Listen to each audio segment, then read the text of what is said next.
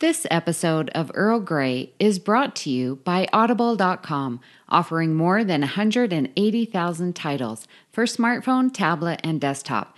To get a free audiobook of your choice and help Trek FM at the same time, visit audibletrial.com/trekfm. And also by Enterprise in Space, an international program of the nonprofit National Space Society. Find out how you can help science and education and become a virtual crew member aboard the NSS Enterprise Orbiter by visiting enterpriseinspace.org. Hi, this is Elizabeth Denny. I played Lieutenant Commander Shelby on Star Trek Next Generation, and you're listening to Trek FM.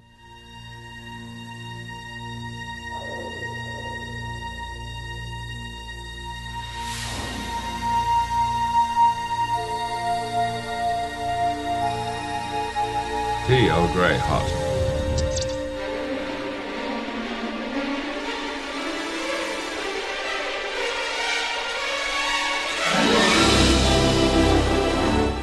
Welcome to another cup of Earl Grey, Trek FM's dedicated podcast to the next generation. I'm your host, Joe Keegan. Amy is away. I think Amy might be on a plane at the moment. Yeah. She's going to Santiago in Chile, isn't she? She is, yeah. Amy just gets crazy. to go all over the world, doesn't she? I know, it's crazy. I can't wait to be that famous a podcaster that I get to go to these places as well. So as you heard there, I'm joined with my favourite host, Justin Ozer. How are you, Justin? I'm doing well, and I'm sure when I'm away, you'll say Amy is your favorite host, but that's okay. And when you're both here, you are both my favourites. So I'll take it. It's not like a single option. I can pick multiple people to be my favourites. Okay, I'll take that. Cool. So we have some Babel Conference feedback for Earl Grey episode 298, which was the Keiko episode with our guest Jen Tift, and that was the one I wasn't here for. So, Justin, do you want to take it away? So we have Paloma Bennett, who says, I have to admit that I have no strong feelings toward Keiko O'Brien. I don't hate or love her. I think she has a lot more character development in DS9 The Next Generation, but that's because I believe she had a lot more episodes. I don't really find her annoying, but I agree that it's easier to side with O'Brien since he has a bigger part of both series. So thank you, Paloma, for your feedback. I think we did get things across the spectrum, people that are like, Keiko, others that didn't like her, others that really like her. But it was fun doing that episode with Amy and Jen. But Joe, are you a fan of Keiko? Not so much. You know how I feel about Keiko.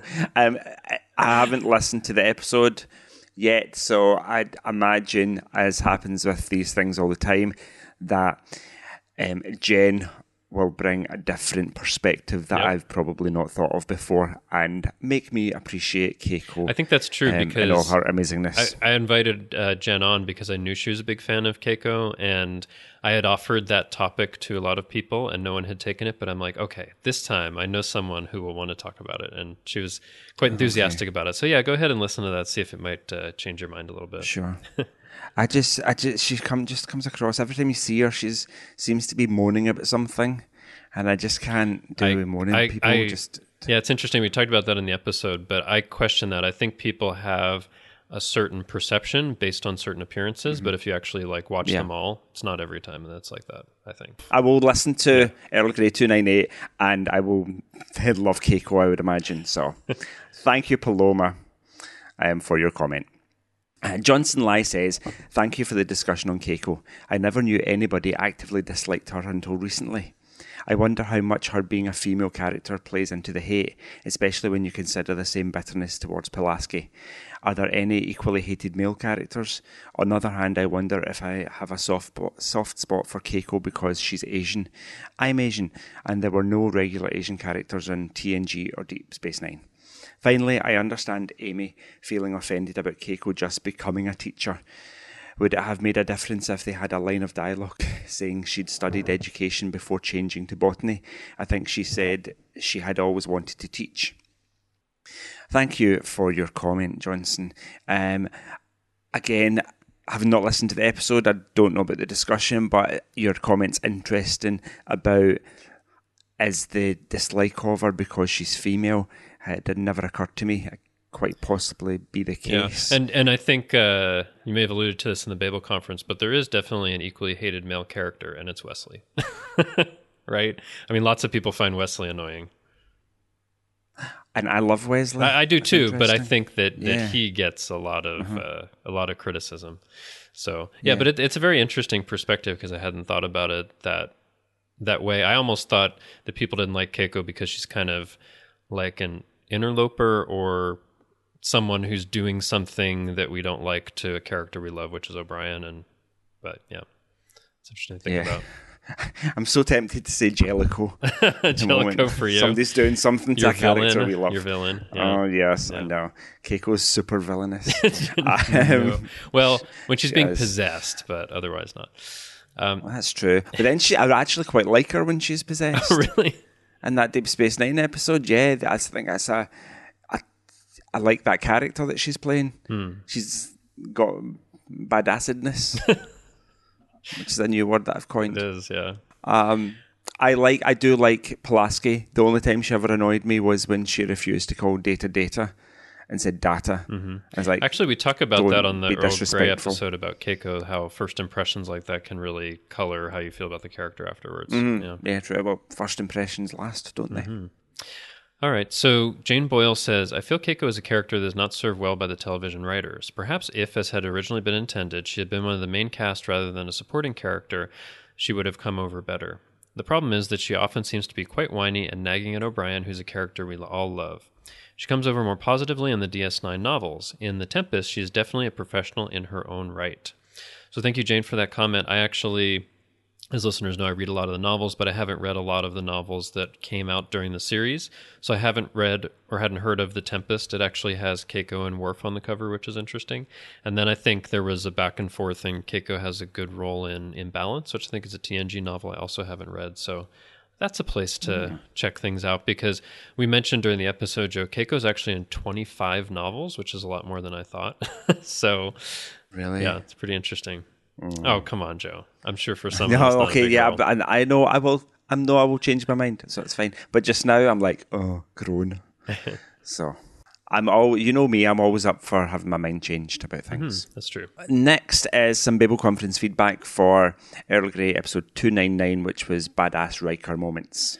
Justin. Yeah, so we have Angel A. Sanchez Pares, who says, when he sits, and in the Babel Conference, it was a little gif of what I call the Riker maneuver when he puts his leg over a chair to sit down.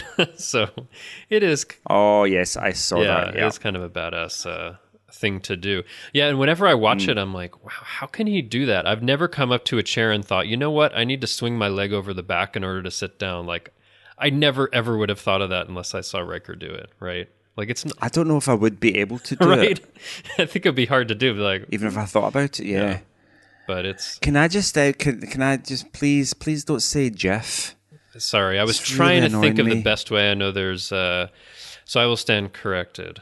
No, I think the creators of the format have come out and said that it is actually Jeff.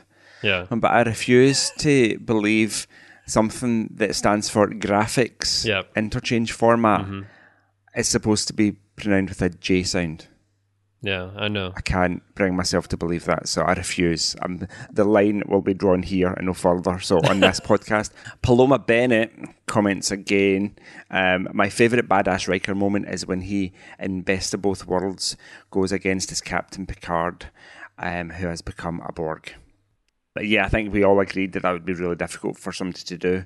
Your beloved captain has been converted to being an enemy, and you have to fight against him and potentially destroy him. Yeah, so. and Riker does that in both parts. I think Paloma's comment was about part 2, but he's going to fire on Picard as Locutus in part 1, and then in part 2, he has to have all of these maneuverings and things to try to rescue him. So he's kind of fighting against him in both parts, right?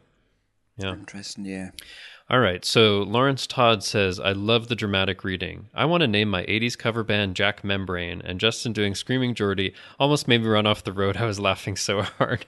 So thank you for the comment, Lawrence. So listeners, this was referring to what we did in our bonus section in Earl Grey 299, which was doing a little reading of the AI-written TNG script, which of course I think is one of the funniest things in the world. And one of the things that comes up in there is Data calls himself Jack Membrane for some weird reason. And I did do a Screaming Geordie. Actually, Lawrence, I think you were one of two people who said they almost drove off the road when they heard me screaming as Geordie. So, sorry about that. Sorry, my screaming has become a public safety hazard. Justin, it's interesting that we know about the two people that were nearly run off the road. Oh, no. By your Don't driving. say it, Joe. Yeah. You know what I'm going to say. I won't say it then. Okay. I don't think we could have lost many listeners recently because they're all dead in the ditch. No. Oh no, I'm sure they're fine. I'm sure they're fine. But thank you. I'll just take it as a tribute that you thought it was really funny. So I remember, what was I reading? My mum, my dad, and I were driving down to Oxford to visit my sister last year, and to pass the time, it's like a 6-hour drive, just did it in one go. We listened to Tina Fey's autobiography, which was so hilarious. But most of the time we're driving in the dark. Oh no! And I couldn't see the road in front of me for tears streaming down my face, like busy motorway, highway traffic, and all you can see now when your eyes are teared up, all the lights just become kind of stars of like points of light. That's all I could see, this wash of red lights in front of me. Wow. And we could have died very easily. Yeah, so I'll just say, listeners, if you are driving while listening to this, I don't anticipate screaming suddenly anywhere in this episode. Or anywhere in future episodes, really. Boy. Please don't. Yeah. Okay, next comment is from Shoaib Mirza. Had to comment while listening tonight. Amy, your Riker pick of Pinocchio Strings Are Cut is my favourite badass Riker moment. Also, Jonathan Frakes' performance sold the scene, and it's wonderfully bone-chilling, even when rewatching. Sets up Picard's rebuttal argument brilliantly. Thank you for your comment, Shoaib. What were we talking about in that? The Measure of a Man. You know, when Riker turns Data off and says Pinocchio's strings are cut. Yeah. It's a really powerful moment. Cool. That is indeed, yeah. I think that whole episode is just phenomenal from everybody's point of view. So thank you for that. Okay, we have a special guest joining us today in the form of human Shoaib Mirza. Shoaib, welcome to Earl Grey. How are you? Hey guys, I'm good. How are you? We're all very well. Thank you so much. Yeah, great to have you here, Shoaib. I think this is your third time on Earl Grey, right? Yes, it is. Right. I'm so honored to be back, and I look forward to our talk today. Excellent. So I have to say, Joe, you said we have human Shoaib, what as opposed to what? Well, do you know what? The universe is a big place and potentially has many species in it. So in the future, we could foreseeably have other non-human guests. Okay. We're just covering our bases. It would happen to be named Shoaib. Yep. For clarity. Okay. All right. And Shoaib, the last time you were on was episode 291. We were talking about the power of words and language, and that was a super fun episode. I remember it fondly. It was only 10 episodes ago. Yeah, and then the one before that was about conflict resolution. Oh, that's right. Yeah. We did that with Amy, right? Right. Yeah. Because I wasn't here. You weren't here yet. Yeah. Or I wasn't podcasting or something. I don't know. Cool. So, Shoaib, you wanted to come on and talk about the season 3 episode Booby Trap. Why did you want to come on and talk about that one specifically? Well, it's been one of my favorite episodes since I was like a young kid. I guess I find the entire premise of the episode very fascinating. That they start off, it's kind of a cold start where you start with Geordie on his date, and then you go to Data and Wesley and 10 Ford, and they're playing 3D chess. They're like, what's this episode really about, right? Which I love those type of episodes where you don't really know what the episode's about, and then they receive the distress call and they head out there, and the whole scene where they show that this is an ancient ship and there's a war, which is they kind of drop some hints via Data and Wesley's conversation, and for me that was something that I found really, really interesting. I guess it all stems from my love of like the pirate movies as well, where you have pirates, you have old ancient shipwrecks and treasures. So that kind of always like goes past my mind when I'm watching it. And you see like Picard, you see him like this giddy excitement of his memories of being a kid and doing models, like making models, small starships and airships. That's cool. Excellent. So, some production highlights first of all. This episode was this makes me cry. Originally aired on Monday, October 30th, 1989, which was 30 years ago. Yeah, a little over 30 years ago. We're all so old now. I was a teenager when I watched it. Oh dear. It was the first franchise episode directed by a woman, Gabrielle Beaumont. She directed 7 TNG episodes, including Face of the Enemy and Lower Decks, and also 1 Deep Space Nine and 1 Voyager episode. I didn't know that. Yeah, it's really something to think about. 23 years into the different Star Trek series and movies and things before a woman actually directed an episode. Yeah. Yeah, and also within the third season of a series as well. It's not like in the first season. So maybe it wasn't something they were thinking about until she kind of came around, or I don't know like what was going on or what, but I mean now you have something like the Picard series where the first 3 episodes are being directed by a woman, Hanali Culpepper. So I mean that's how much things have changed, right?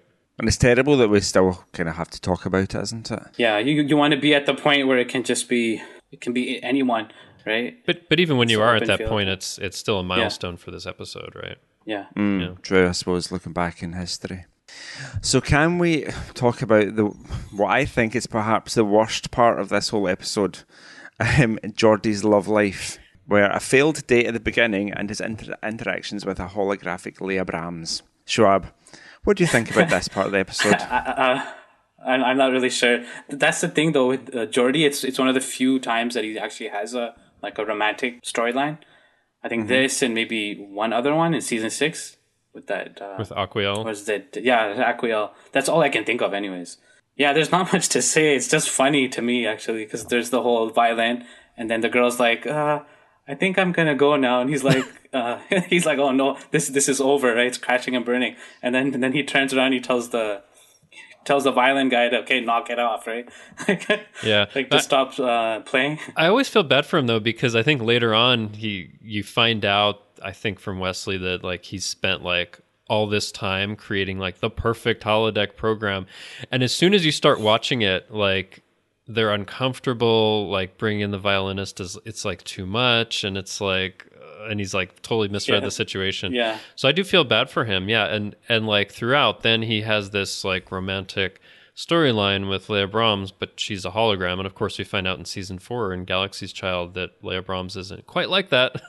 So and that she's the computer omits that she's married. Right. And that works out great in that episode in season 4. But like when I watched it this time, I was thinking, okay, like what brings about this whole thing, right? So they've got this problem that we'll talk about where they're just stuck and they need to figure out this engineering problem.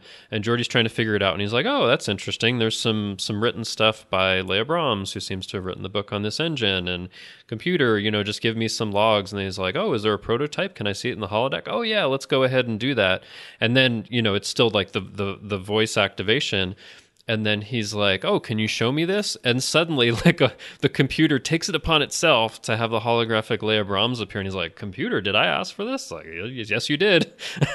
And he's like, okay. And then they're going along, and she's just really flat. And he's like, oh, can you give some personality? Which may have been the point he shouldn't have done. But I think it's interesting. He kind of, like, backs into the situation. It's not like he was looking for, like, a holographic love interest or something. But it just kind of turned out that way. But, yeah, it's... Yeah, and this would be what I think it's this is second time we have Geordie giving certain commands to the computer on the holodeck and creating an awkward situation. Like in season 2, in the one with Data and Geordie plays Sherlock Holmes. Data? Yeah, Elementary Dear Data. Yeah. I thought about Elementary Dear Data this time because I thought, like, by giving this hologram personality, is he kind of giving it sentience like he did Moriarty? I don't know. I had that weird thought. Yeah, here I suppose she would know that she's a hologram. But Moriarty knows he's a hologram too. Right. But it's Yeah. Anyway, but what do you, I know you said it's your like least favorite part of the episode, but like what do you think about it overall, Joe? You just want to toss it or So yeah, I think they've gone for a B story here to give Geordie some kind of love interest in a couple of ways, and it's just not hit the mark. Is it supposed to make you feel uncomfortable that he's not good at that kind of thing, the dating scene? Everything about that date at the beginning is horrible, and I don't believe that it took him days to write the perfect holodeck program. I could do better, and I've never even been in a holodeck. You go in the holodeck and say, computer, create a romantic beach scene at moonlight and give me a gypsy violin player that's going to play Johann Brahms' Hungarian Dance No. 5. And we'll be drinking Coco Nonos. Why Coco Nonos? Why? Honestly, just everything. It's Okay. like I'm going to make a list of naff, cheesy things to do on a date and do them all at the same naff, there's time. that word again. Oh yeah, it's a good Scottish word, naff. There's no spontaneity. I think he overthought the date, and in doing so came across that there was no thought put into it at all. He's got this weird idea of what a date is and his discomfort with women. Yeah. And I know, Shoaib, you came on to talk about this as one of your favorite episodes. So sorry we started out with an element that's not the best, but I think this is what people think about a lot for this episode. So I wanted to get that out of the way before we move on to other parts. Yeah, I think though, to me, it's always like a great seeing him fail in the beginning, and then almost in the last few scenes, he's at the point where he's kissing the holographic Leah Brahms, right? Which he's created his perfect woman on. Basically, you can think of it. What came to my mind just now is it's sort of like catfishing in modern age, right? Where like online you can appear to be one thing, and you fall in love with this kind of a avatar of a person with using fake pictures and whatnot, and just talking to someone in like chat rooms and whatnot. And that's sort of what happened to Geordie here. He kind of let himself into that situation and fell in love with this avatar of Leah Brahms. But then it turns out it works perfectly because they have the next episode in season 4 that brings it up again. She shows up and it's perfect in that way.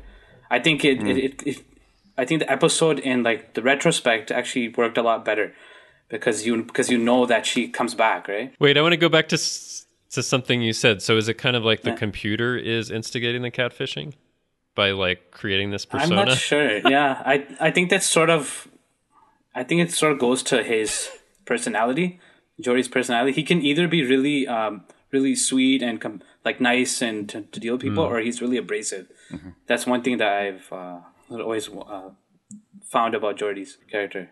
See, like 300-400 years in the future, there will be rules, there'll be laws in place for not relationships with fake versions of real people. Now, like holographic versions of people that actually exist. Like, and it comes up when Barclay creates the bridge crew in the holodeck I know, they're in a like, fantasy you're not supposed scenario. to do that. Yeah, so because I know, like nowadays, technology is created and then it takes a few years for laws to catch up to govern how that technology is used. Look at like social media, and countries' laws are taking a while to catch up with how people use them appropriately, and how they don't use them appropriately. So I don't think it's just really creepy that I think what it ended up kissing into like that line. I'm with you every day, Jordan. Every time you look at this engine, you're looking at me. Every time you touch it, it's me. I stop. know. It's killing me. That's extremely cringeworthy to me. Even last night I was watching it in preparation. I'm like, why did you have to say that? I know it's too much.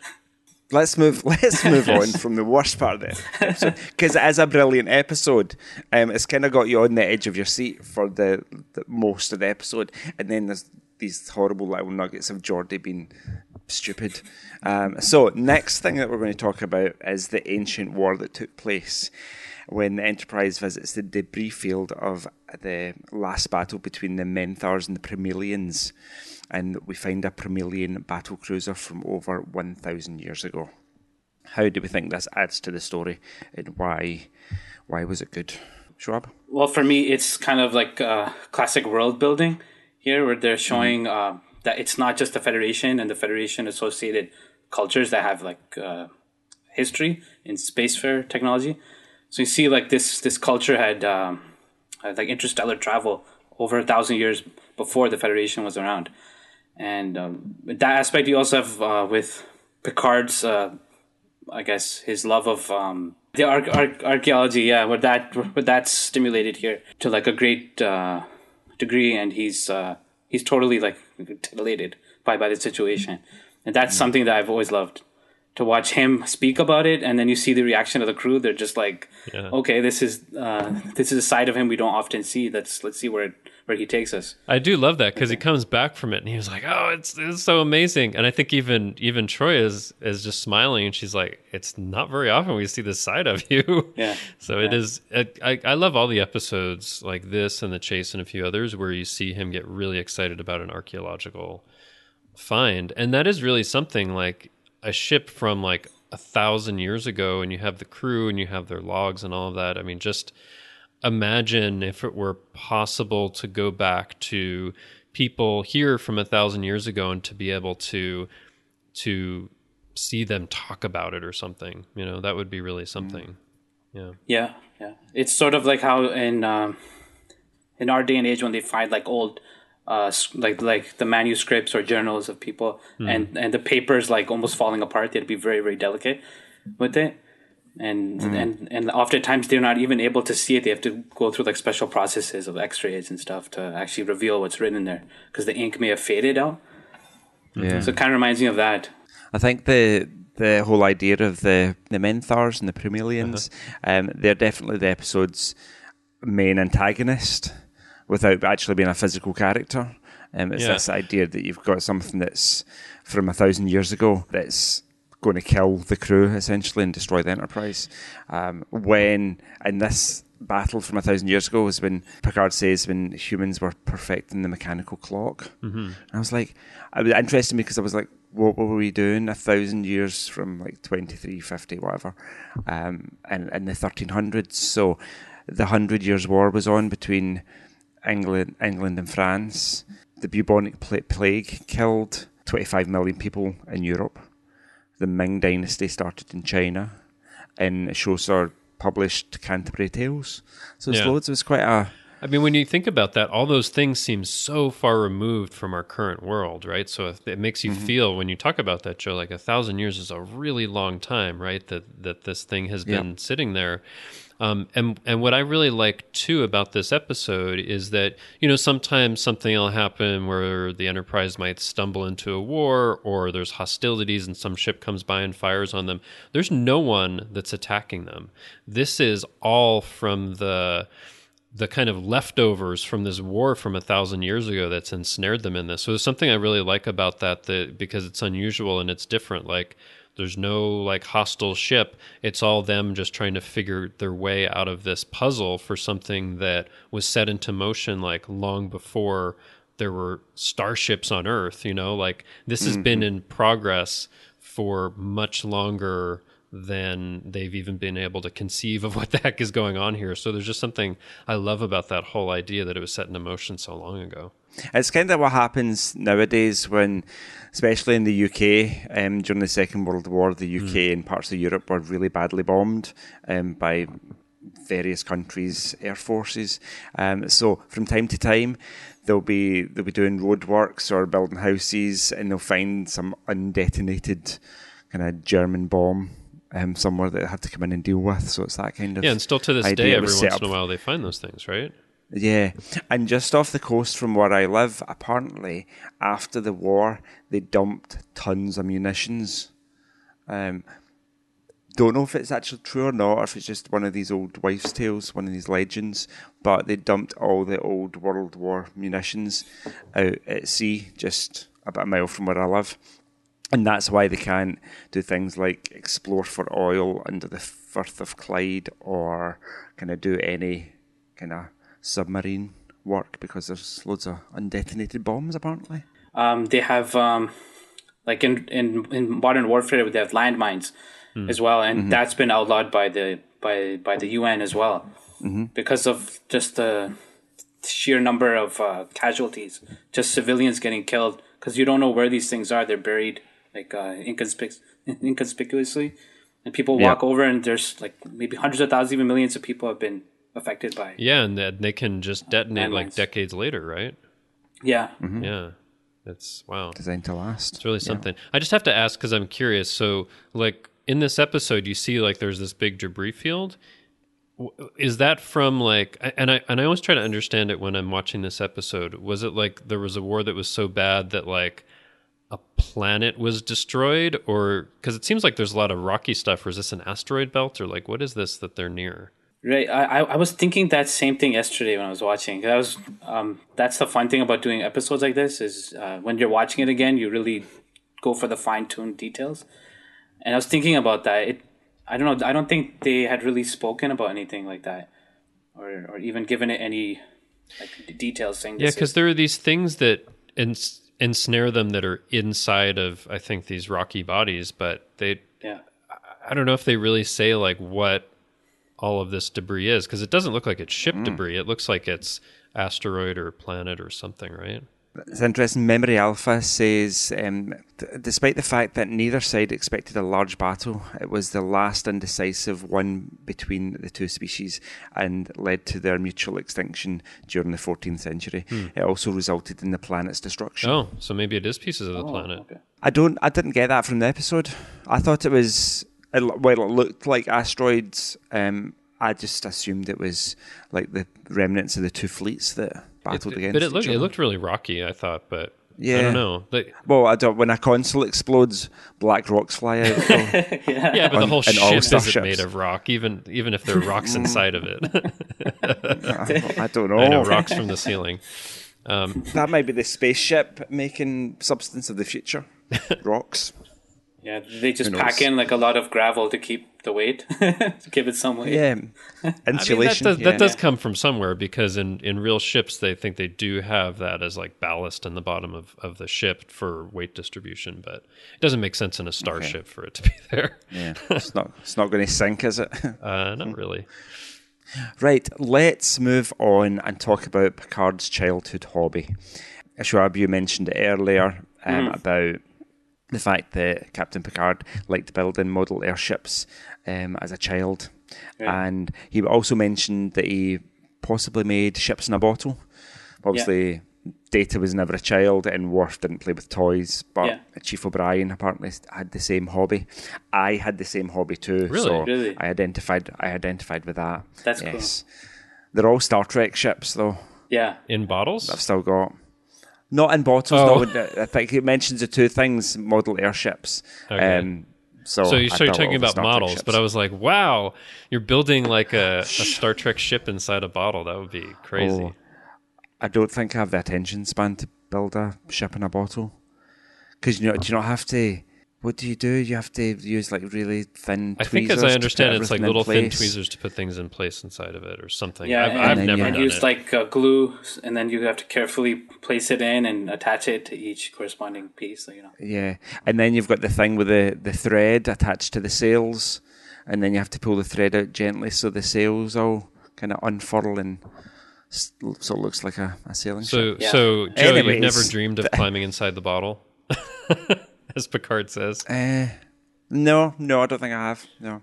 Dreamt about being on a starship many times, but never climbing inside a bottle to be on a tiny ship. But it is such an interesting thing, because it seems like a weird thing for them to throw into this, but like in a way, like by the Enterprise getting ensnared in this, they're almost like this ship that's been put in a bottle and can't get out, right?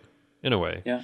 Maybe I'm stretching it, but it always felt like a weird line, like, oh, Picard was into ships and bottles, and so was O'Brien, and everybody else thinks he's crazy. That's weird.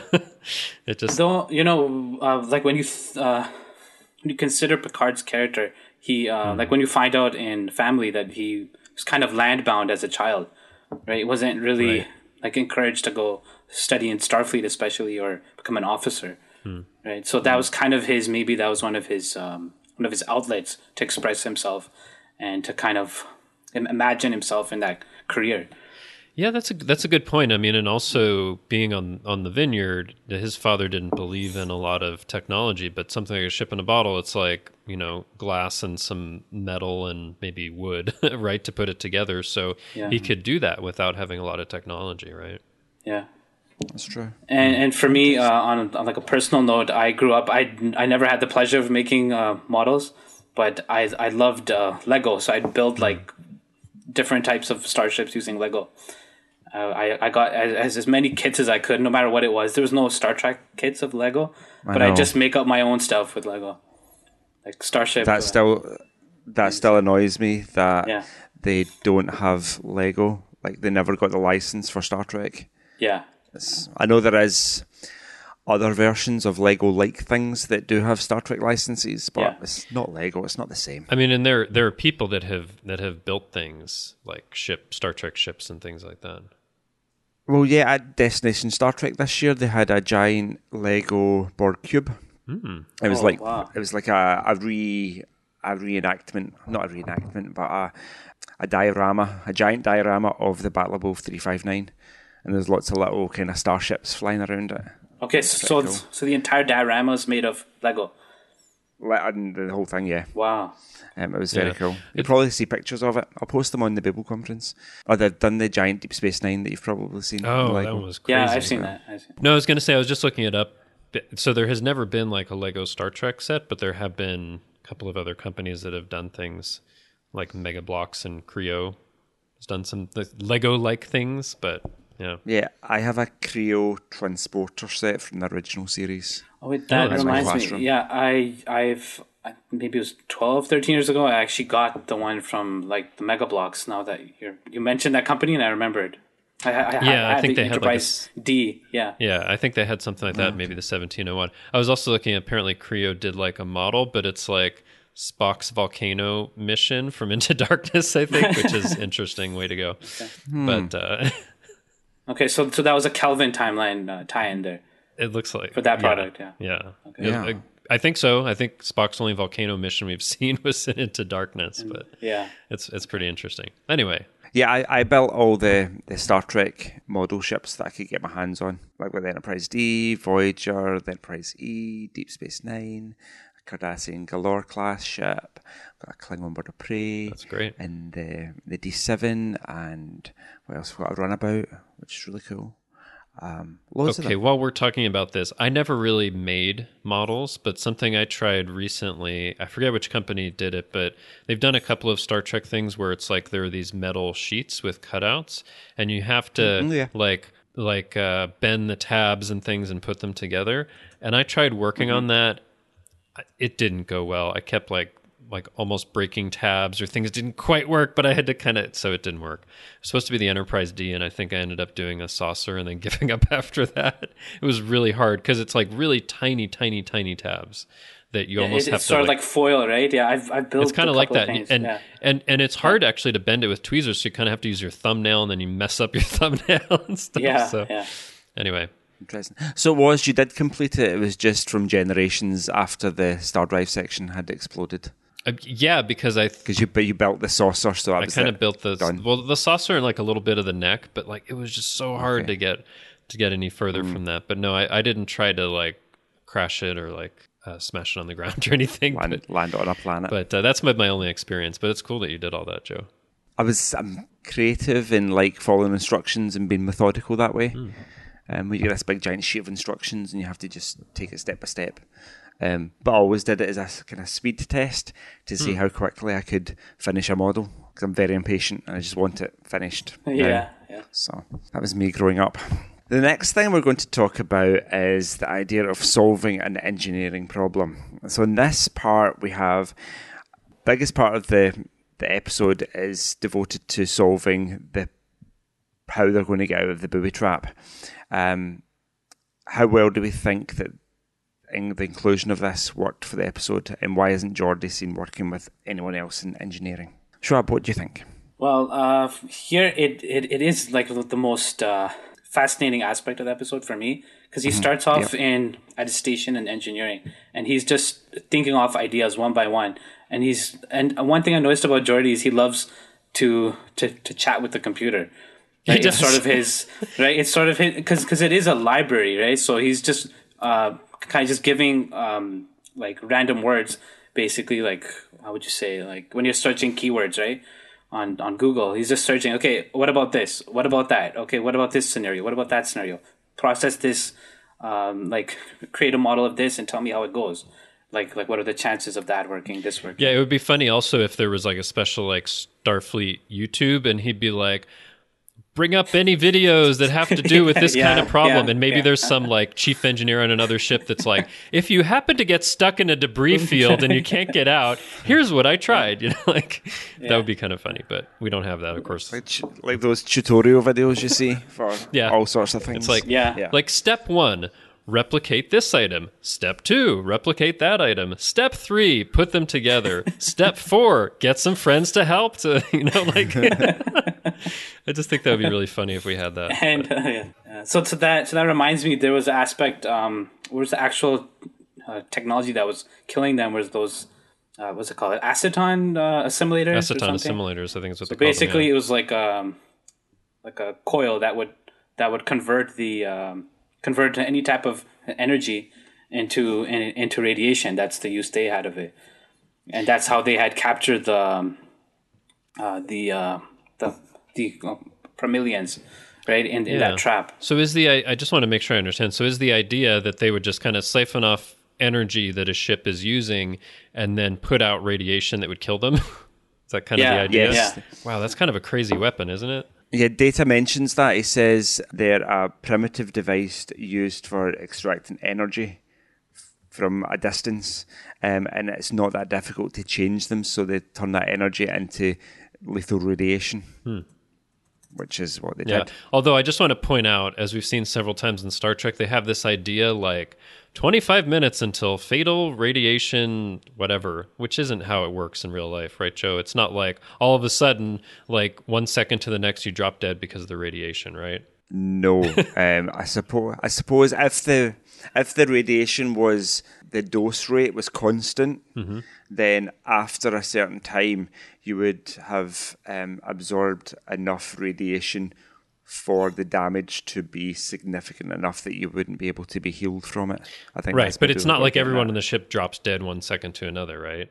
No, they would, like, if there was a nuclear explosion and you were on the periphery of it, you would survive for a couple of weeks, but your skin would start to fall off. If it's a little less severe, years or decades later, it might kill you, right? I don't know. It's just this idea in Star Trek that whenever I see it, I'm like, yeah, I understand what they're going for, but it doesn't work that way in real life, right? Where you're just like dead 1 second to the next because of the radiation, but that's the idea in the episode.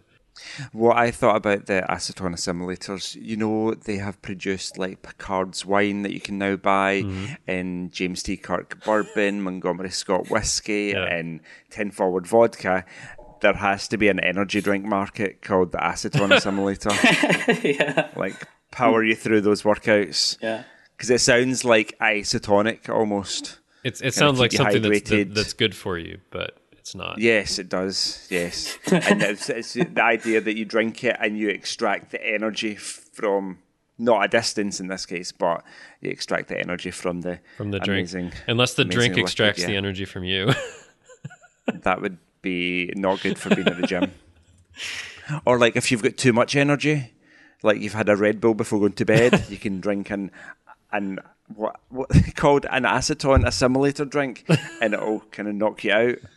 It cancels out the Red Bull. It's like anti-caffeine. Anti-caffeine. Okay. But like, so I think we only talked about it a little bit. So show up. It is kind of like he's talking to the computer, then he's talking to this holographic Leia Brahms and the simulation and all of that. And you said he likes to talk to the computer. Like there is this other time, I think it's in season 4 with Identity Crisis, where he's trying to figure out like what happened for these people to become like another species, you know, when they're like the kind of cloaked blue people. But like, what is that in this episode he's just kind of working by himself? Wouldn't he have asked like his experts on the team, like, hey guys, what are your best ideas? I get the feeling that maybe he had them already on that task, because there's 1,000 people in the Enterprise. You have to assume there's at least 100 or so engineering. So maybe he had a meeting. Levels, so. Maybe he had a meeting and they analyzed it and they're like, I don't know. Yeah. And he's like, okay, I got it figured out myself. Yeah, or maybe kind of like how in certain situations, like on Voyager especially, Captain Janeway would be like, okay, just send the data to my like ready room. I want to like peruse it and figure it out and see if I can find some solutions on my I always own. found that a little weird because I know Janeway was like a science officer and has all this background, but that she so often takes it upon herself instead of like having her team figure it out is maybe a bit weird. Maybe it's for dramatic purposes, and it is here too. It's like Geordi's going to be the hero, but it also fits into the love story. Like you can't have the love story if there's a whole engineering team like around him in the holodeck, right? So like, what is he doing? Sir, do you need a moment? We can step out here. Yeah. Yeah. Oh, and that brings to my mind, that's the first time we see, when he creates the simulation, that's the first time we see on screen Utopia Phoenicia. That's right. It's the station, right? Yeah. Yeah. Oh, and I love that where you see like he's looking out the window and you see the partially constructed saucer section. It's really cool. Yeah. Yeah. But that's true. Like going back to like the drawing room and like all this stuff is really great. I mean, I wish we kind of had seen more of that. Yeah, I agree. Yeah, I don't. That annoys me, and it's because of the whole love story, the dating plot with Leah Brahms, that he didn't have his engineering team around him. Because if the ship's going to explode, you're going to surround yourself with everybody. And like later in the season with Hollow Pursuits, that's kind of what happens. Like all the brightest minds in engineering are around, and Geordi's like, "All right, the ship's going to blow up in 5 minutes. Give me your best ideas, craziest. I don't care. Go." But in this case, it's like, all right, I'm just going to start this holodeck program and leisure. I mean, it seems like a little leisurely the way it takes, because it is a couple hours, but still, it's like... Picard comes in at one point to check up on his progress, and it's really uncomfortable. And it's like you can see in Picard's eyes that he knows something inappropriate is going on. But it's like... He's like, oh, it just looks as you're if... Okay. here with a holographic woman. Okay, I trust everything's all right, fine. Yeah. And he just leaves it. He just lets it slide and leaves. And I don't think Picard would necessarily do that. I'd be like, okay, you, mister, get back to work. I don't know, need though. This whole holographic simulation. I think Picard likes to trust his people, so he's kind of like, oh, this is weird, but I will trust that Geordi knows what to do. And in the end, it works out. But yeah. Right, and then if I recall, there's a scene just maybe a few minutes before that where the power has been like turned down basically because they realize it is the Aceton simulators, and the holodeck is off. And then the holodecks are non-essential, so those are shut off. And the droid's like, Captain, I need power for that. Can you please override? And Picard gives his authorization codes to the computer and reactivates it. Right? And he's like, why do you need the holodeck? And then just a few moments later, he goes down, right? After, and that's the scene you guys are mentioning. Yeah. Yeah. I know it's for the purposes of the drama and the love story, but he doesn't need the holodeck to be activated. He could say, computer, transfer the holodeck and kind of make the program audio only so I can go back to engineering and just talk to Leah. No, but he originally had tried that, but there was a prototype he needed to like physically look at. That's why he went to the holodeck. So and strange. then, watching it now, I was thinking maybe it has something to do with, I guess if it was today, and let's say Discovery had done the same thing, like they would show actual CGI model of the warp core, and then they'd probably do like a cross section of it being dismantled, right? That's true. But they'd probably be in engineering, and they would just show like a hologram like above the table or something.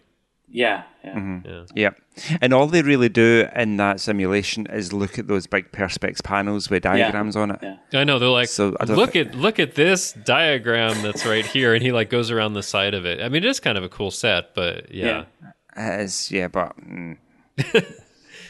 bad Geordi. Joe, you're so skeptical of this episode. I know. I love the episode. I watched it twice today, and I really, really enjoyed it. But it's for everything but the whole Geordi love interest. In contrast this with Hollow Pursuits in the way they fix it, talking about the different elements that could be causing the problem. there was Wesley and Duffy and Yeah. LaForge and Barclay all around that main engineering console, and they science the hell out of the problem. Yeah, and they come up with a solution really quickly. they do, and I love that also because they're like, all right, give me all the elements that can apply for this. Okay, then he just like keeps narrowing it down until they find 5 things. Like, okay, we can work with that. Yeah, because like obviously Jackmanite only has a half-life of 15 seconds, and it wouldn't have time to spread around the ship. And Yeah. Selginium and Leucovexitrin are highly toxic, so that killed everybody. And then that leaves Saltskidum and Invidium, neither of which have been used for decades. However, it turns out that they used to be used in medical containment fields by the Michalaks, obviously. And it turns out, yeah, that fixed. I love that you had that right in front of you. Right in my memory, I remembered it. It was such a powerful scene. So that's how you got, pushed into physics, right? Watching Star Trek and hearing those types of terms and stuff, yeah. That is true. I think we spoke about it in The Power of Words. It was the science they talk about in Star Trek, and nurtured my love of science as well. So it kind of steered me into a career in science.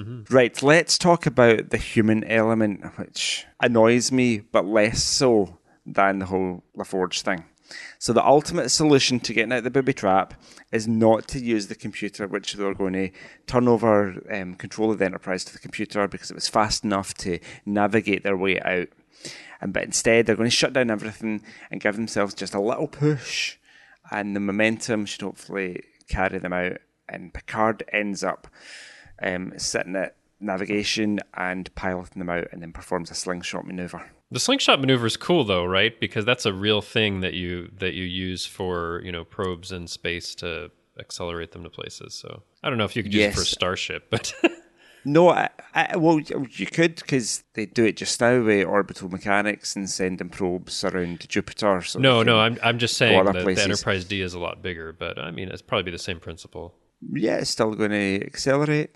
However, I have one problem with that slingshot maneuver, and it's when they're coming up to it, and then he activates Like a one thruster. of the aft starboard thruster.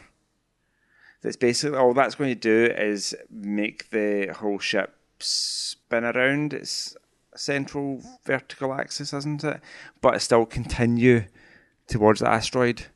So I think what you want to really do is fire all port or starboard thrusters so that your vector then changes to go either side of the asteroid and avoid it. Oh man, we need to send you back in time into the writer's room so you can do that, because that sounds cool. I just seemed a bit hokey. I was like, because I've been teaching Newton's laws of motion to a class in school, and it's an active part of my brain just now. So when I was watching the episode, I was like, I kind of deconstructed it and thought, how would a ship move if it was just one thruster at the back on one side, just fired, and it's going to start to spin, but still move forward. Yeah. And it spins kind of quickly. So, it's like it approaches and then it's like, whoop, and it just flips around fairly quickly. It's like it's on ice. Yeah. It does this whole it's a strange maneuver. Anyway, so there was a question, and Justin, to be honest, I didn't really understand this question. Yeah, because I put this in the outline because I was thinking about this because part of the solution in the episode is, let's just turn things off. Let's turn the computer off. Let's have a person to maneuver and they can be creative and respond to it. And I was trying to think of like the message the writers were trying to send when this episode was created in 1989 and how it might resonate now. Because I think that, I guess you see it a few places in Star Trek where there's this tension, like this technology is great, it's taken us to this great future, but let's not leave out the human element. Let's not just have like automated starships with no people on them, or starships with people on them, but the computers do like everything and there's nothing for the humans really to do except maybe to visit planets or whatever. So it just made me think, because I think there has been, this ongoing discussion for a long time about technology, computers, automation, and how we may be moving towards something that takes away what like people themselves can do, so that like computers and mechanical things are doing things for us. So I was just thinking like they must have been thinking that like in the late 80s, as you were getting, I mean, probably at that time, maybe it was more like automation in factories and computers were starting and they were thinking ahead. But now, I mean, it is really something where even decision making to a certain extent through artificial intelligence might get like automated. So I don't know if you were thinking about this as well, Shoaib, but like, what do you think about that part where they're just emphasizing the importance of the human element in solving a problem? Yeah, that is a great question. And I was thinking about it because you posed it like last night. And I guess the first thing that came to mind was the automated cars and how you have like Tesla, for example, is a leader in that. And they have those, it comes in, those philosophers bring up those dilemmas of like the trolley problem where the computer or a person has to decide, okay, do I go left and then I might kill this one baby on a stroller, or do I go right and maybe smash into another car and that has like 100 people, the risk of more casualties and deaths, right? And then you're kind of passing those sort of moral dilemmas onto a computer, and that's basic sort of my like where my mind went to when I was thinking about that, because that's sort of the life and death stuff. And even recently, how Boeing had made it was an auto correction software on their airplanes. Was it the 787? I think the 737 Max, maybe. Right. Yeah, 737 Max, where the sensors would misread the liftoff and think that it was actually diving the plane, or it was on a very steep vector going up, and it would try to autocorrect and overcorrect. So the planes actually crashed, and you had 2 major crashes where basically all hands were lost. And so that sort of also came to mind. I was like, it's true that you don't know how much we're putting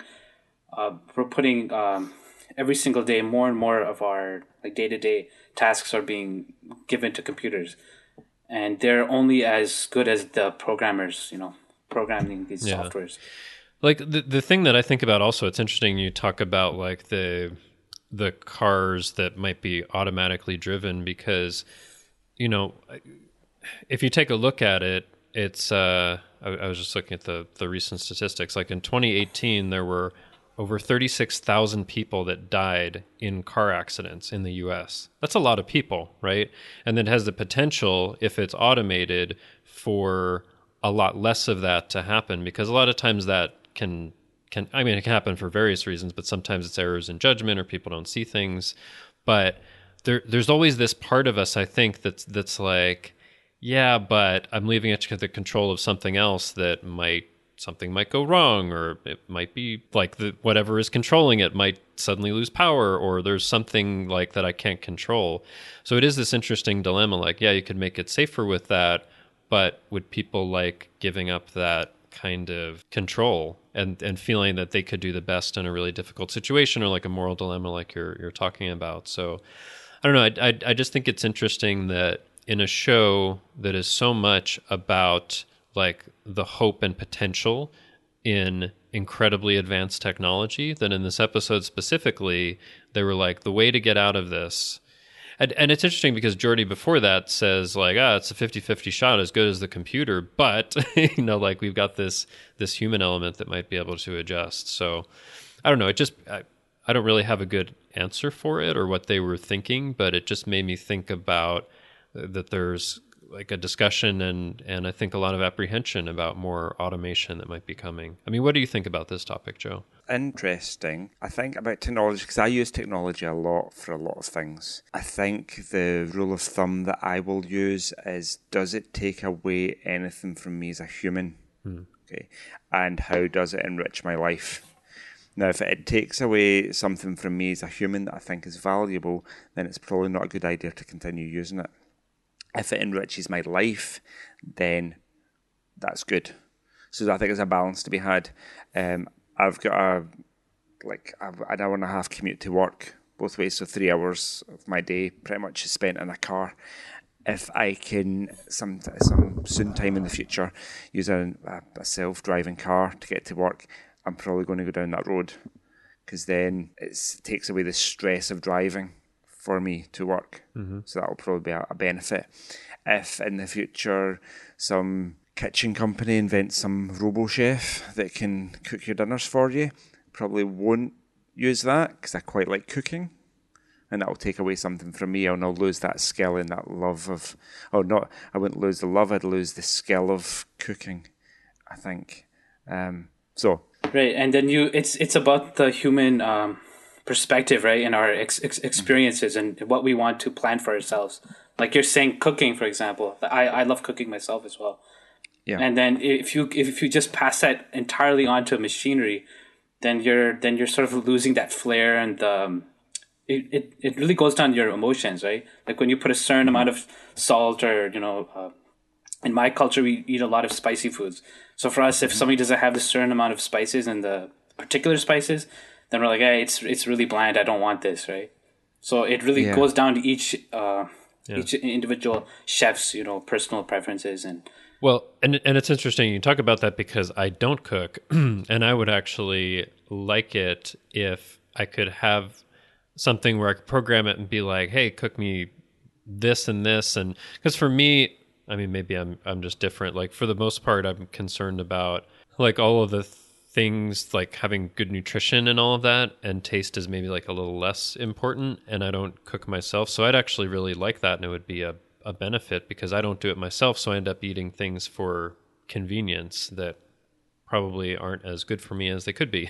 So, I'm sure it would be people's choice for what they wanted to do, and some people would go for it and some wouldn't. I mean, even in Star Trek, you see people like Ben Sisko or like Riker that can still cook, right? Well, Riker not as good, but but there are people that are eggs, there are people that are still doing this. Maybe the Siskos are a better example, but like into the future, I think people will still want to do those kinds of things, but other people will be fine with something automated like a replicator taking it over for them.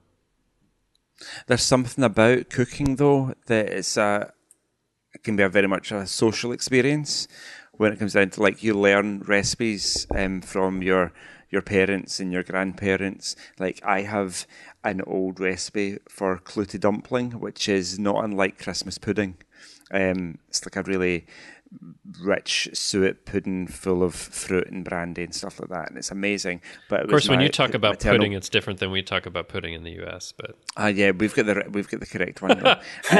We've also got the correct one. Sure. It's like a really dense, super dense, fruity, rich kind of Christmas, kind of like a cake, right? Thing, kinda, except it's not baked in the oven; it's steamed. And you can steam it in muslin, but it was traditional to use a thing called a clout. But I don't think we had a clout growing up, so we just used an old pillowcase. Oh, that was washed. I washed a clean pillowcase, and you would line the pillowcase with flour, and then put the dumpling or the pudding inside the flour, so that when it's steamed, the flour would form this kind of skin across it. And it's really delicious. I want to talk about food now. This has been Joe's cooking minute. Yeah. Joe, last night I tried to make potato dauphinoise before, and never really got it right. It was never very nice. But last night I tried it again. I was like, I'm going to do this properly. So basically, dauphinoise is thin slices of potato. It's been cooked in cream and butter and milk with garlic, and you're supposed to add some Gruyere, Swiss cheese. I added some aged Gouda to it, and then you bake it in the oven until it goes all bubbly and kind of brown and caramelly on the top. And I think the addition of cream, garlic and butter to anything and cheese is... if there's a God, he eats this, and he's probably morbidly obese, because it was just so amazing. And I had it with a roast pork, like slow roast pork, so it was just all falling apart. And it was... I think you're probably making some of our listeners pretty hungry right now. Yeah, I know. I'm sorry, and it's dinner time here. It's like it wouldn't be appropriate for you to have it because it's breakfast time. It is. Yeah, speaking of like technology. Especially for a lot of people, the fear of having your livelihood taken over by by technology. Justin, you mentioned like machinery and factories.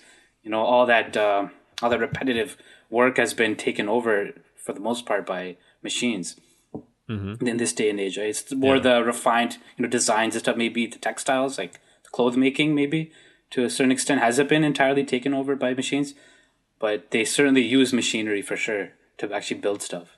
Yeah, and I mean, I think there's also like a question going into the future, like what other things might be able to be automated. Like I work as a project manager in an IT department, and I like to think that, there are things that I can do that no machine or computer can do, but who knows, maybe in the future, right, that there'll be the ability not just to do the mechanical things of like making things, but it's already starting to happen with certain aspects of artificial intelligence and other things where there is decision making and there is analysis, and there are things that have made systems more efficient so you don't need to have as many people to do certain jobs, right? I mean, like that is already happening in a lot of different industries. So it's just interesting to think into the future. Of course, in the Star Trek future, it's not necessarily, especially the 24th century, it's not necessarily a big deal. Everyone is kind of provided for no matter what. And it's like, if there's automation, it's like, great, I don't have to worry about doing that. It's not like you're worrying about something taking your job. But in our world, of course, there is that worry, and there is that pace of change that it may be hard to kind of adjust to, or to know like what you can do if you've been doing this job or you've been trained to do this, and all of a sudden like you're not needed for that anymore. Like, what do you do? Right? It's a pretty big question. And I think they were thinking about that for this episode, and I think it still has relevance now. And I think in the episode it was meant to be a reassurance, like humans will always be needed for this stuff even hundreds of years in the future. But I don't know. I think in a real scenario, like on a starship a few hundred years from now, when the consequences could be everyone dies, I don't know. I think a captain might just leave it to the computer to find the best solution, maybe. Possibly. The thing about automation, I think jobs, like repetitive manual jobs, aren't necessarily good for the human psyche. Like you see people on like factory lines, and their job for 12 hours a day is to put some little component on something else, and then it moves along to the next thing, and they just do that repetition. That can't be good for you. So if those kind of things automated, and it frees the workers up to do something a bit more fulfilling or fruitful or useful. Yeah, that's the question, like what they would do otherwise, because I think another way to think about it is, yeah, it might be repetitive or not the best thing in the world, but those are the kind of jobs that can help to support themselves and their families and make a good life and all that kind of stuff, right? So it's a question of what do you replace it with, right? True. Yeah. But I think that's the problem living in a capitalist society where all wage slaves, like if we didn't work, then it would be really difficult to survive, Right, yeah. It all comes down to, in my opinion, to like the economics of a particular place. So like what sort of resources you have, and that can be like intellectual resources, that can be physical resources, that can be valuable metals and like minerals that you need to build the stuff that you want to build, right? And for like a society to function, you need people kind of driving that, at least in this day and age. Yeah. And it's hard. Like, how do you put, like, even in Canada, in like northern, in our like oil sector, we have the oil sands in northern Alberta, and there's like tens of thousands of people in the last several years who've been laid off, or just because the companies have had to shift their priorities, they're not needed anymore. People who are like experts in removing the oil out of these oil sands, or just the regular day-to-day laborers. They don't have like anywhere to go, and they're not trained to do anything else. Yeah. So it's a very tough thing in this day and age. Yeah, Scotland had the same problem with oil in the North Sea oil and gas, in a city called Aberdeen, which was famous for oil and gas production back when the price of Brent crude oil dropped through the floor because of overproduction. Then lots of people lost their jobs, and basically people left Aberdeen en masse. Yeah. They're struggling to get it back again. It's just a difficult world, and I think the world a lot of times is changing too quickly, and people can't necessarily keep up. Right, it's true. We should maybe end this episode on a positive note. Yeah. I have to mention, because I'm going to go back to talking about food again, Leah Bram's recipe for fungili. Mm-hmm. And I'm thinking, so fungili has to be something with mushrooms, kind of fungus, so I think that's where the name comes from. And right away I thought, okay, it's going to be some kind of pasta dish, like tagliatelle with kind of a mushroom cream sauce, so some mushrooms, garlic, white wine, some cream, like heavy cream or double cream as we call it, or if you're on a diet, you could substitute in some creme fraiche, some low-fat alternative. I got out my Star Trek cookbook, and lo and behold, there is a recipe for fungili. Yeah, and just to be clear, because I was trying to remember and to look it up, is that something that they made up for the episode, this fungili? I can't find a reference to fungili. All the references anywhere. I find are to this episode, so I think they just made up that word for a future food. I think so. So basically, what it says, the recipe, it took me a while to decipher the recipe. So you basically take a bunch of mushrooms, and not any mushrooms. You're going to take some, it doesn't say, it says wild mushrooms are better. So you're going to take, I think, some porcini mushrooms and some chanterelles, some good Italian mushrooms varieties. And with garlic, you basically blend them up until you make this, chop them up as finely as humanly possible. Sort of a puree, right? Yeah, let's go with that. And then you add that puree to your pasta dough, and then you combine it, and then you roll out your pasta sheets in whatever form you want. So it's like a mushroom-flavoured pasta. And then you cook that, and while you're doing that, because it's fresh pasta, so it'll cook in like 2 minutes, then you heat some good quality olive oil up with some garlic until it starts to sizzle. So you basically, I got a garlic infused olive oil, and you pour that over the freshly cooked pasta after you've drained it, of course, and then grate some Romano cheese over it. Sounds kind of delicious. Is that from Yeah, Alex's I'm cookbook? so hungry now. It is, yes. It's by Ethan Phillips and William J. Burns. You heard it here first, or from Neelix's cookbook if you've got it. Nice. The recipe for fungili. Yeah, I think when I've seen this episode before, I thought somehow it was some real dish, and I was surprised to find out. Nope, they just made up that name. It sounds like it should be a real dish, doesn't it? Yeah, like there's an Italian dish that I used to like. I mean, it has part of the name. It was called fagioli con fungi, which is like a mushroom and bean dish, but fungili apparently is something different. Yeah. Yeah, interesting. And that's the thing about Star Trek, though. They'll name something and then somebody will invent it. Yeah, like Ractagino. Isn't it? Yeah. I've never tried a Ractagino before. I'd quite like to. Although I imagine it's like... Well, we need to make first contact with the Klingons. The Klingons, yeah. So... yeah. It's just really strong coffee, probably with some chilies in it. Chilies. maybe it has like essence of blood wine or something. I don't know. Or like the tar blood or something. Yeah, like humans drink it and your intestines dissolve because it's so strong. It's like deadly to humans. Yeah. Except that's Cisco's favorite beverage, though, right? Yeah. True. Ractagino. So maybe it's replicated so it doesn't have the it's the been taken potency out of that stuff, yeah. Yeah, awesome. So let's go with our final thoughts. Shoaib, tell us your final thoughts on this episode, please. Final thoughts is exactly as we've all talked about today. There's so many facets to this episode that I find incredibly intriguing, and every time I watch it, there's always something I parcel out of it that I love. I'd say it's the way we were talking about the juxtaposition of technology versus the human hand, especially. That's something that comes in at the later part of the episode.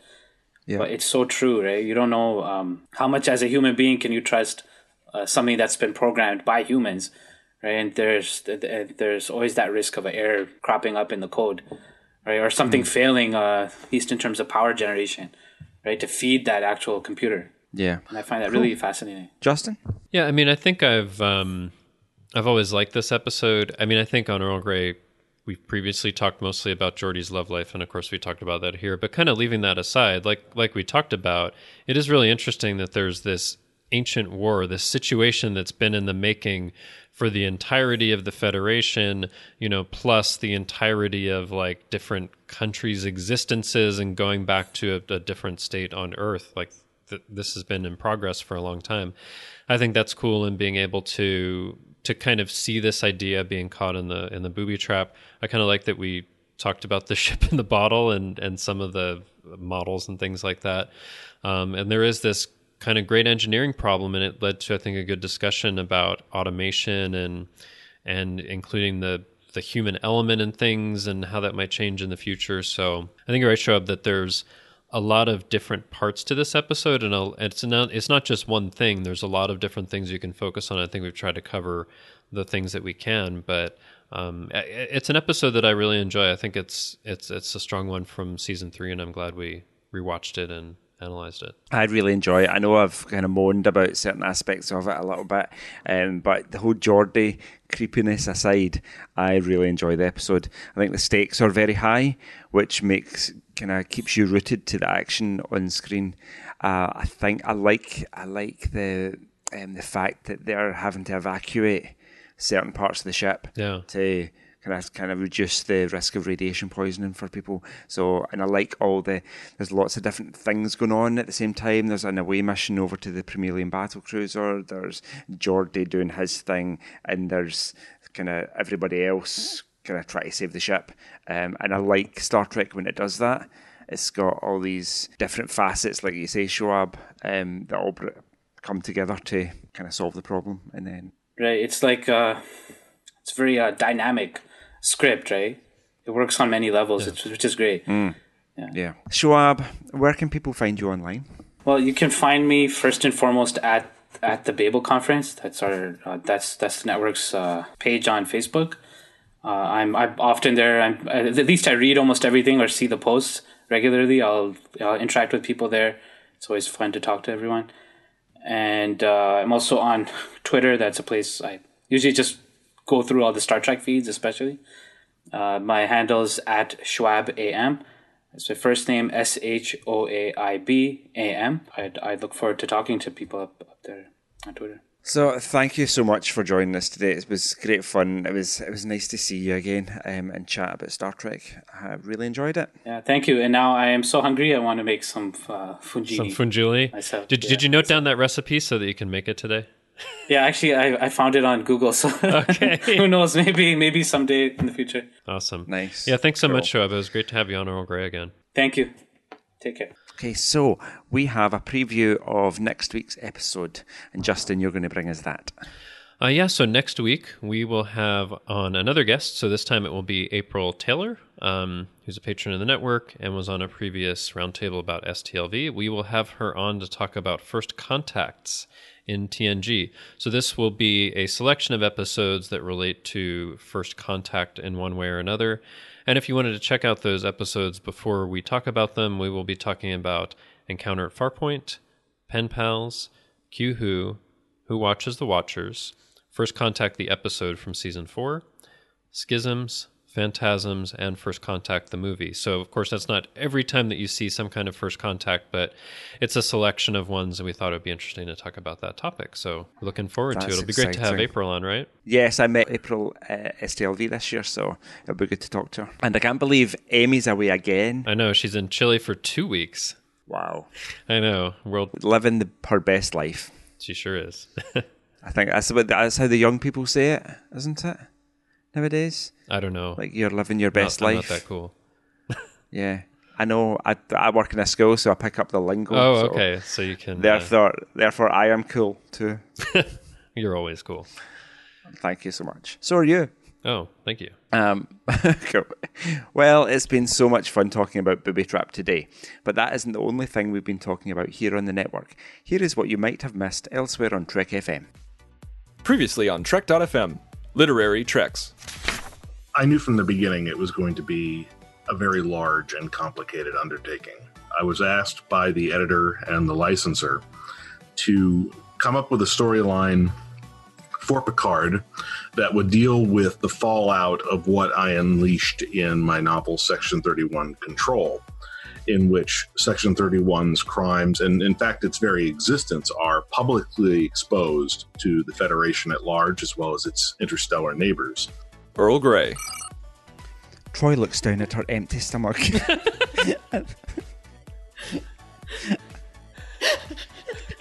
Let me do this part. I'm going to act it. Okay. Troy looks down at her empty stomach and frowns telepathically. Oh, I wish. Listeners, you couldn't see it, but I did that. Oh, okay. LaForge, computer, locate a big thing of chips. To the journey! What about the Basics planet? That planet's not bad. There's a lot of wide open spaces. You just have to avoid going in the caves. Yeah. I mean, anthropologically speaking... No spelunking on that planet. You can spelunk on the Borg Una complex, but you can't spelunk on that planet. No. The Edge, a Star Trek Discovery podcast. That he was taking the new body out for a ride. Yeah, that was great. I mean, it was a great line. It just doesn't really fit what really happened. Like, he wasn't out there dating other people, you know? Like, well, he was trying to figure out who this new Culber was, you know? No, I know, but it was like funny. It was lighthearted. Right. It just doesn't fit what he actually did. And that's what else is happening on Trek.fm. Check out all these shows and join the conversation about your favorite corner of the Star Trek universe and beyond. You'll find us wherever you get your podcasts. If you're an Apple user, be sure to hit the subscribe button in Apple Podcasts on iPhone, iPad, or Apple TV, or the desktop iTunes app to get the latest episodes as soon as they're published. And please leave us a star rating and written review. That helps others to find the show. If you're not an Apple user, we've got you covered as well. You can find our shows on Google Podcasts, Stitcher, TuneIn, Spreaker, SoundCloud, YouTube, and most third-party apps, and you can stream and download the MP3 file from our website or grab the RSS link. So, Joe, you want a bonus question? Yes, now. Okay. So in Booby Trap, there was this ship that was from over 1,000 years before. If you were to go 1,000 years in the past, where would you go to? And it doesn't have to be limited to Earth, by the way. Oh, 1,000 years in the past. I would avoid Europe because of the Black Death, obviously. Where would I go? There was something. The Aztecs established Tenochtitlan on the site of modern Mexico City. So that might be about 1,000 years interesting ago? to go and see. Yeah. That was in the year 1325. Oh no, 1,000 years from now, not 1,000 years from TNG. So what happened in the year 1000? I have no idea. I think I'd have the technology to go back in time anyway. So I'd have the technology when I was there to go anywhere I wanted. So I'd probably just go everywhere. I would go like all around Earth and see what was happening. Christopher Columbus hadn't discovered whatever he discovered, the US, and so it was before like Europeans found the US. So see what's happening in the continental United States and Canada, or North America, I suppose, wouldn't it be? Because it wasn't the United States then. Go there. Oh yeah. Oh, that's a difficult question, Justin. I know it's a hard question because there are a lot of interesting places you could go. If I had the ability to be able to say to find out where there's intelligent life elsewhere in the galaxy, I would kind of find what might be the most interesting culture and then go back 1,000 years to see what they were doing then. So maybe it would be a bit outside the Star Trek universe because as much as we love it, I don't know if we're going to really find Vulcans and Klingons and Andorians and Romulans out there. So true. I very much doubt that. If we find life, it's possibly not going to be humanoid like us. I'm just looking to see. I googled quickly what happened in the 10th century. Lots of wars. I'd avoid them. Okay. Well, you'd go all around Earth. The Mayan civilization collapsed.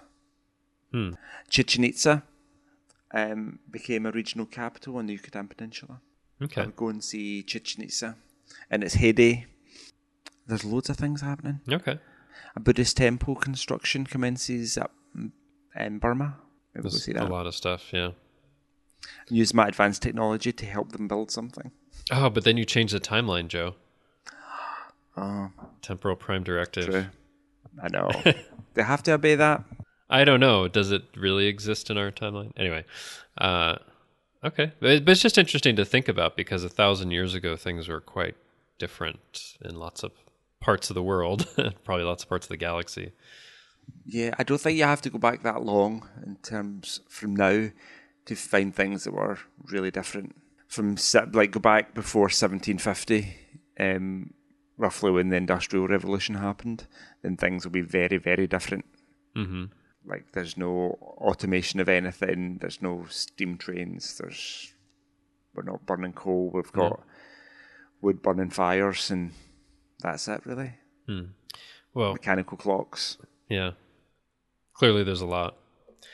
All right. Well, we'd love to hear your thoughts on today's show, and there are many ways for you to do that. The best place to join in the larger conversation is the Babel Conference, our listeners group on Facebook.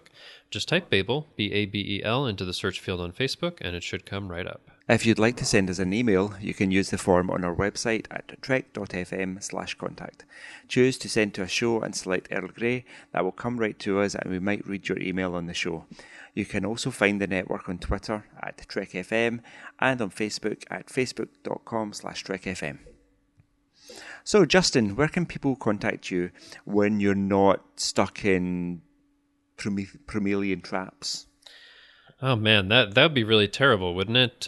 You would, and apparently the people died at their posts, which Worf admires so much, but I guess they're just sitting there waiting to die.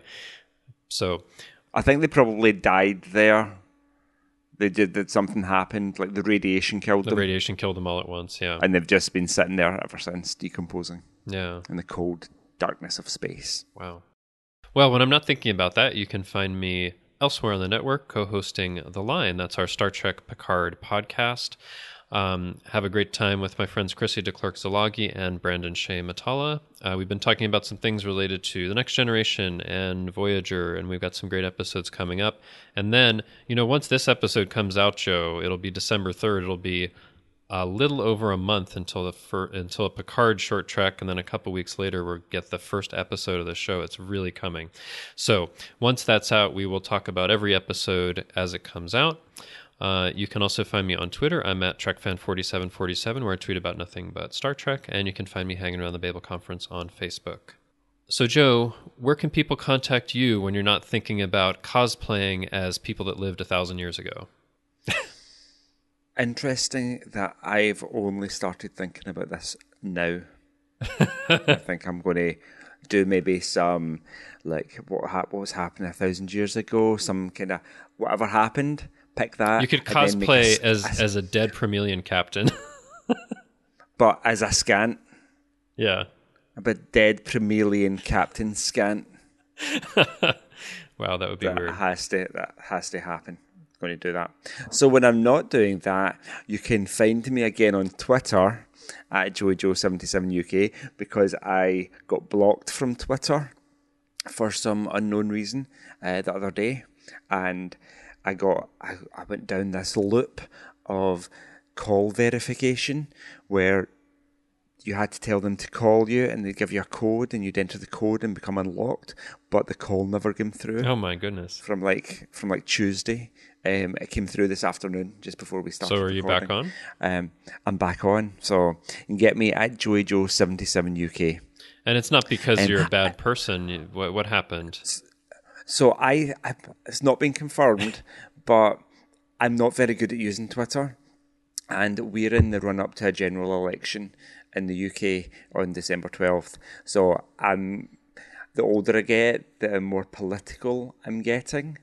And I made this series of images promoting the party that I'm going to vote for, and I posted 10 of them in quick succession because I'm very efficient with technology. But Twitter thought I was some kind of bot that was automating my postings.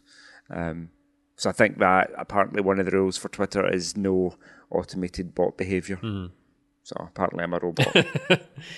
Compliment. But I'm back on, so you can tweet me. You can also email me, joepodcasts@gmail.com, and you can get me on the Babel Conference too. Okay. Well, if you'd like to help us keep all our shows coming to you each week, you can become a patron of the network on Patreon. Visit patreon.com/TrekFM. That's patreon.com/TrekFM to get all the details. Perks include early access to episodes, exclusive content, producer credits, and more, available through our special patrons website, The Patron Zone. It requires a great deal of money to produce, host, and distribute these shows each month. We really appreciate any support you can give us and hope you'll join the team. Again, you'll find all the details at patreon.com/TrekFM. We'd like to take this opportunity to recognise our current associate producers, Norman Lau, Michael Huter, Thomas Appel, Chris Tribuzio, Jim McMahon, Justin Ozer, and me, Joe Keegan. Thank you for supporting Trek FM and especially Earl Grey. So join us next time for another cup of Earl Grey. Sometimes you have to turn it all off, even the Gypsy violins. I'm with you every day, Justin. Every time you watch Star Trek, you're watching me. Every time you touch Star Trek, it's me.